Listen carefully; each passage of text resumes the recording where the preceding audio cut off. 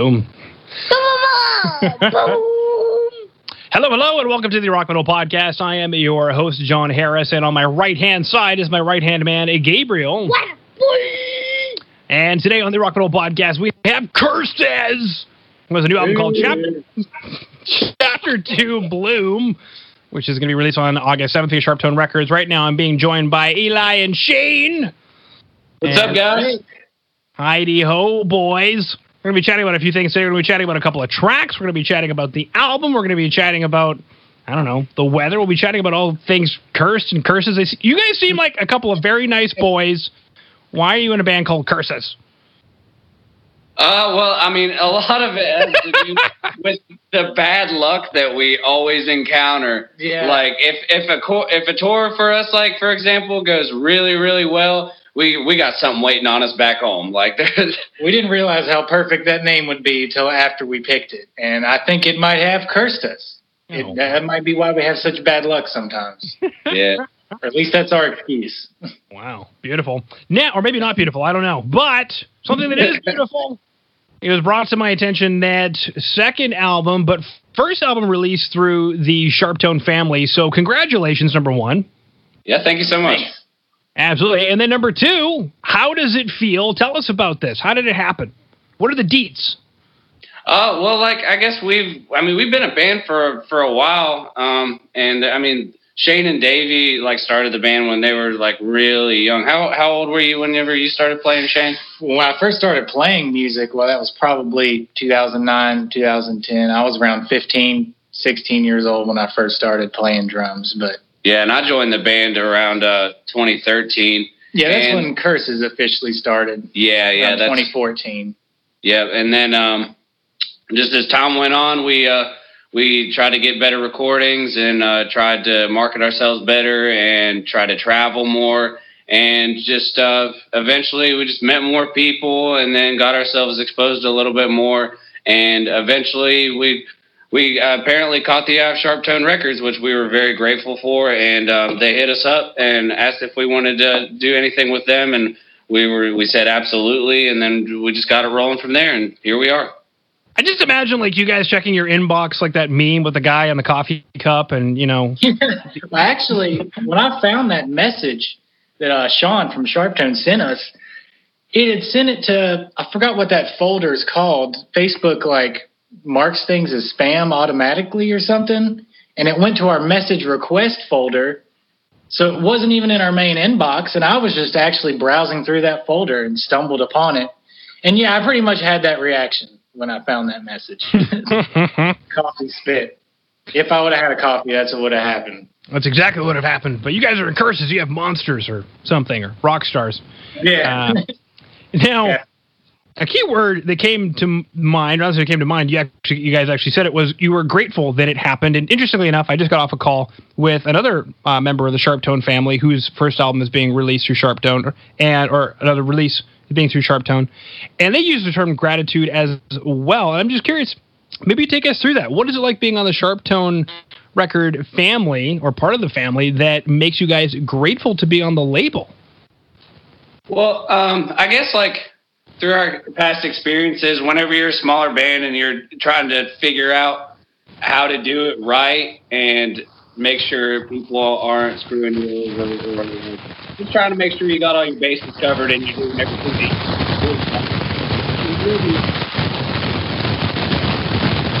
You hear that? You're starting to get muffled, and I'm not hearing anything. Sounds like you guys are in the rain or something. It's like static or something. It's starting to fade away. Can you hear us now? I can hear you now. I'll have to edit that part out. Yeah, it got kind of fuzzy for a minute. Yeah, that was weird.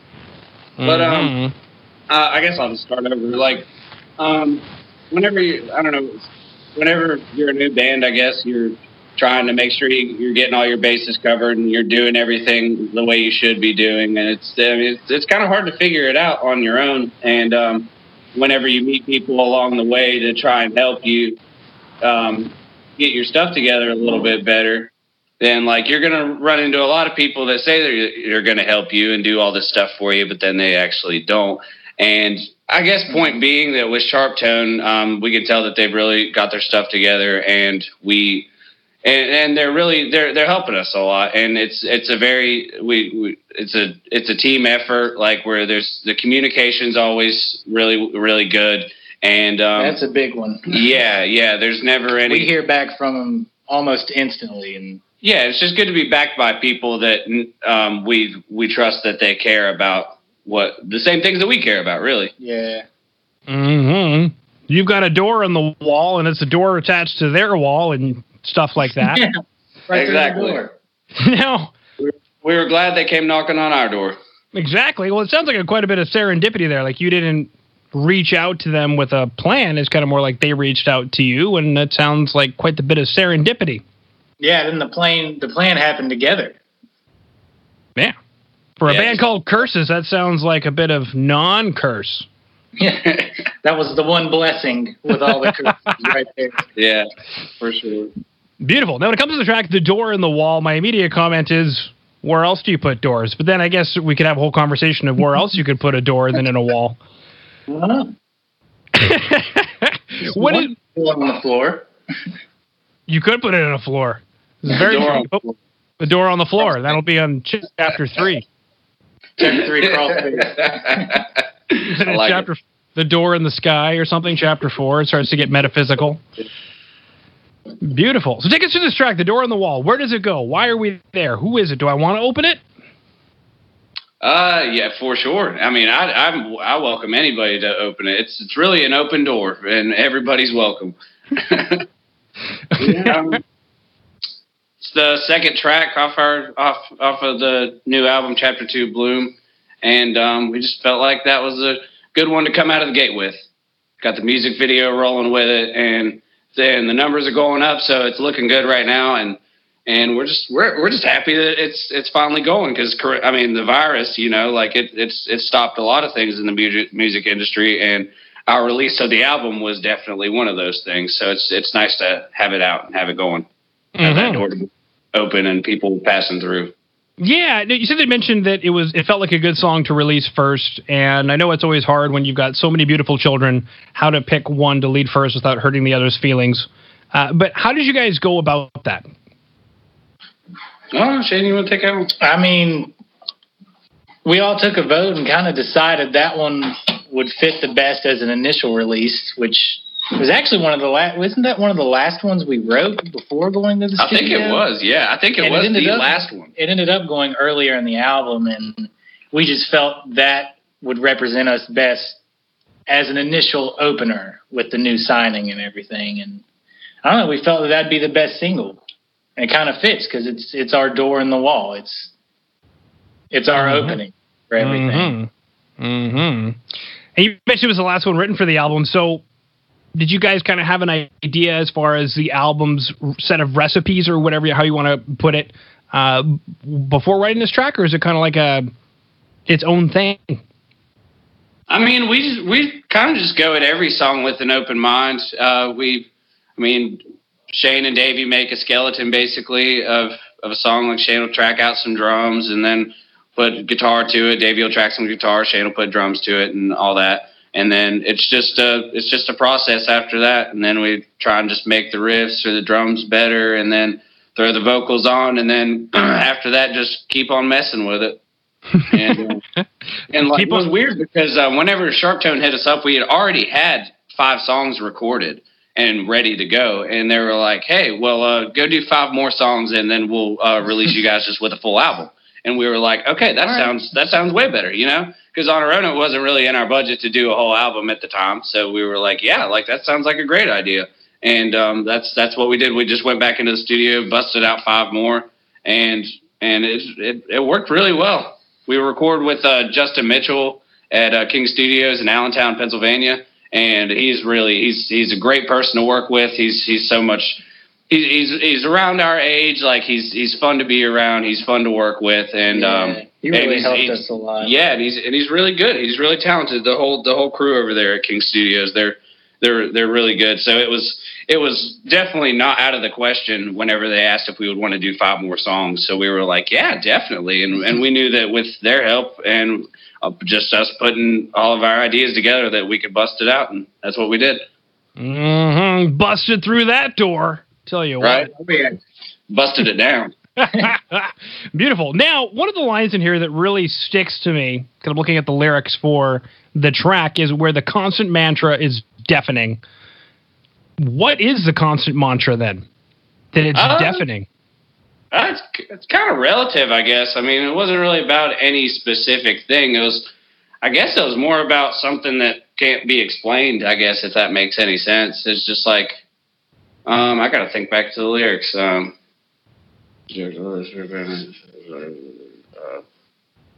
see, what was it again? I backtracked too far. I forgot which one we were talking about. Where the constant mantra is deafening, and I don't know, it just kind of stuck with me because I do a lot of mantras myself.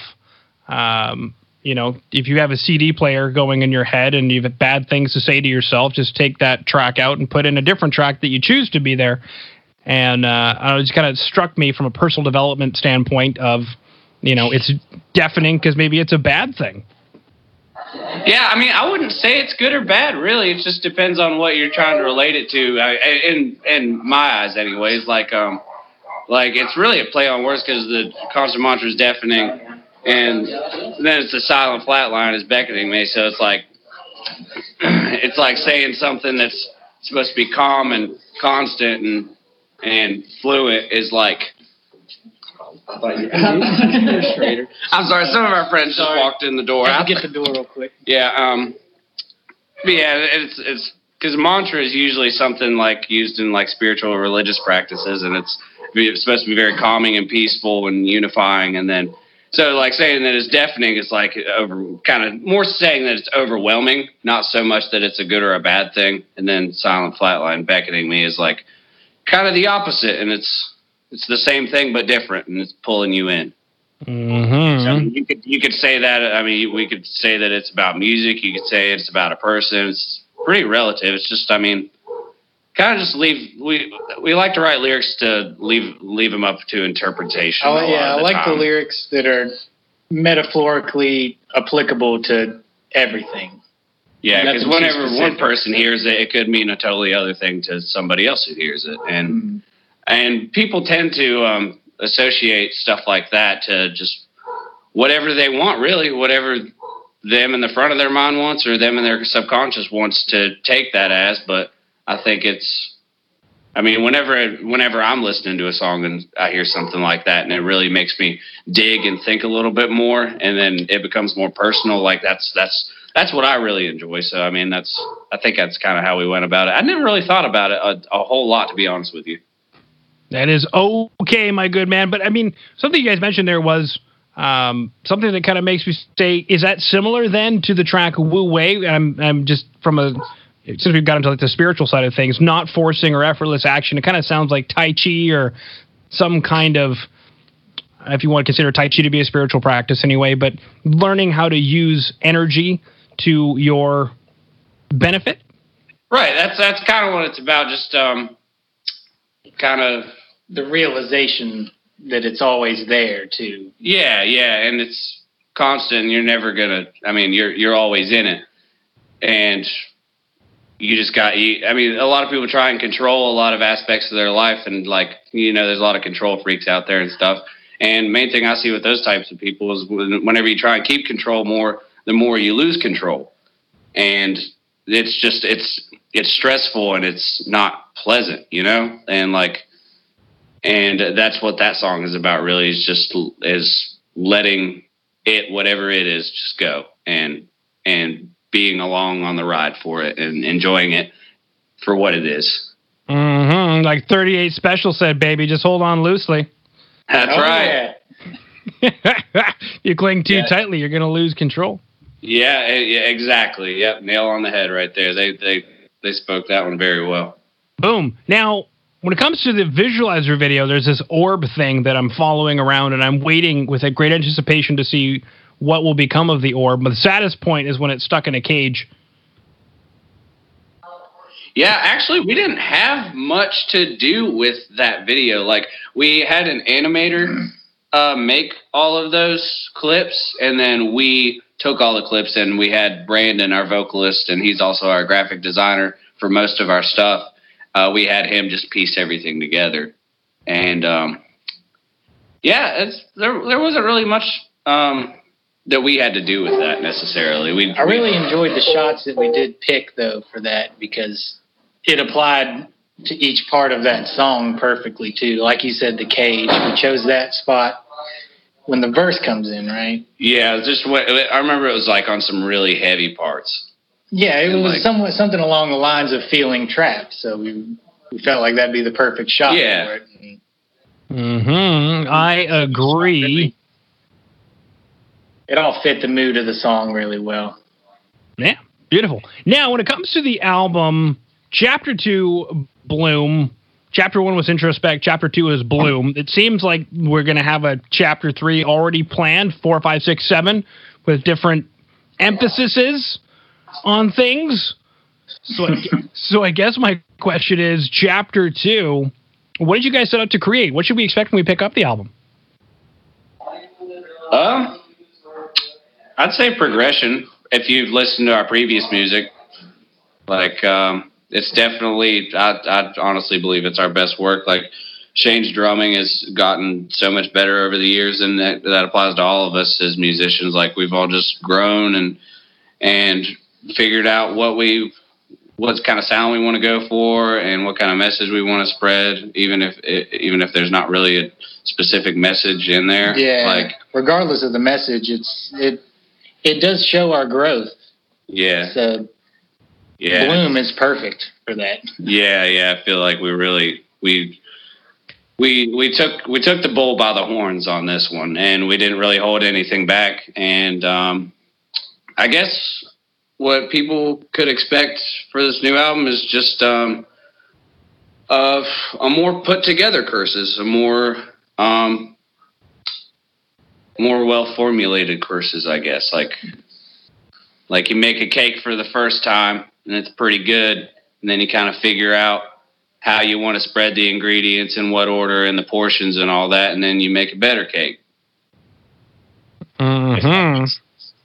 I just kind of pulled that out of my hand. It's the next version of us. That's right. Well, is that why the album is called Bloom? Did you guys feel that this is a chance to demonstrate the blooming of you guys, not only as musicians individually from what it sounds like, but also as well, we have individual ingredients with cake, but when put together in the right order, you get cake. And, if you set out to make a red velvet, well, did a red velvet come out? And is it a good red velvet? Because there are rules. I mean, yeah, it did. We actually didn't decide the name until we were finished with the album.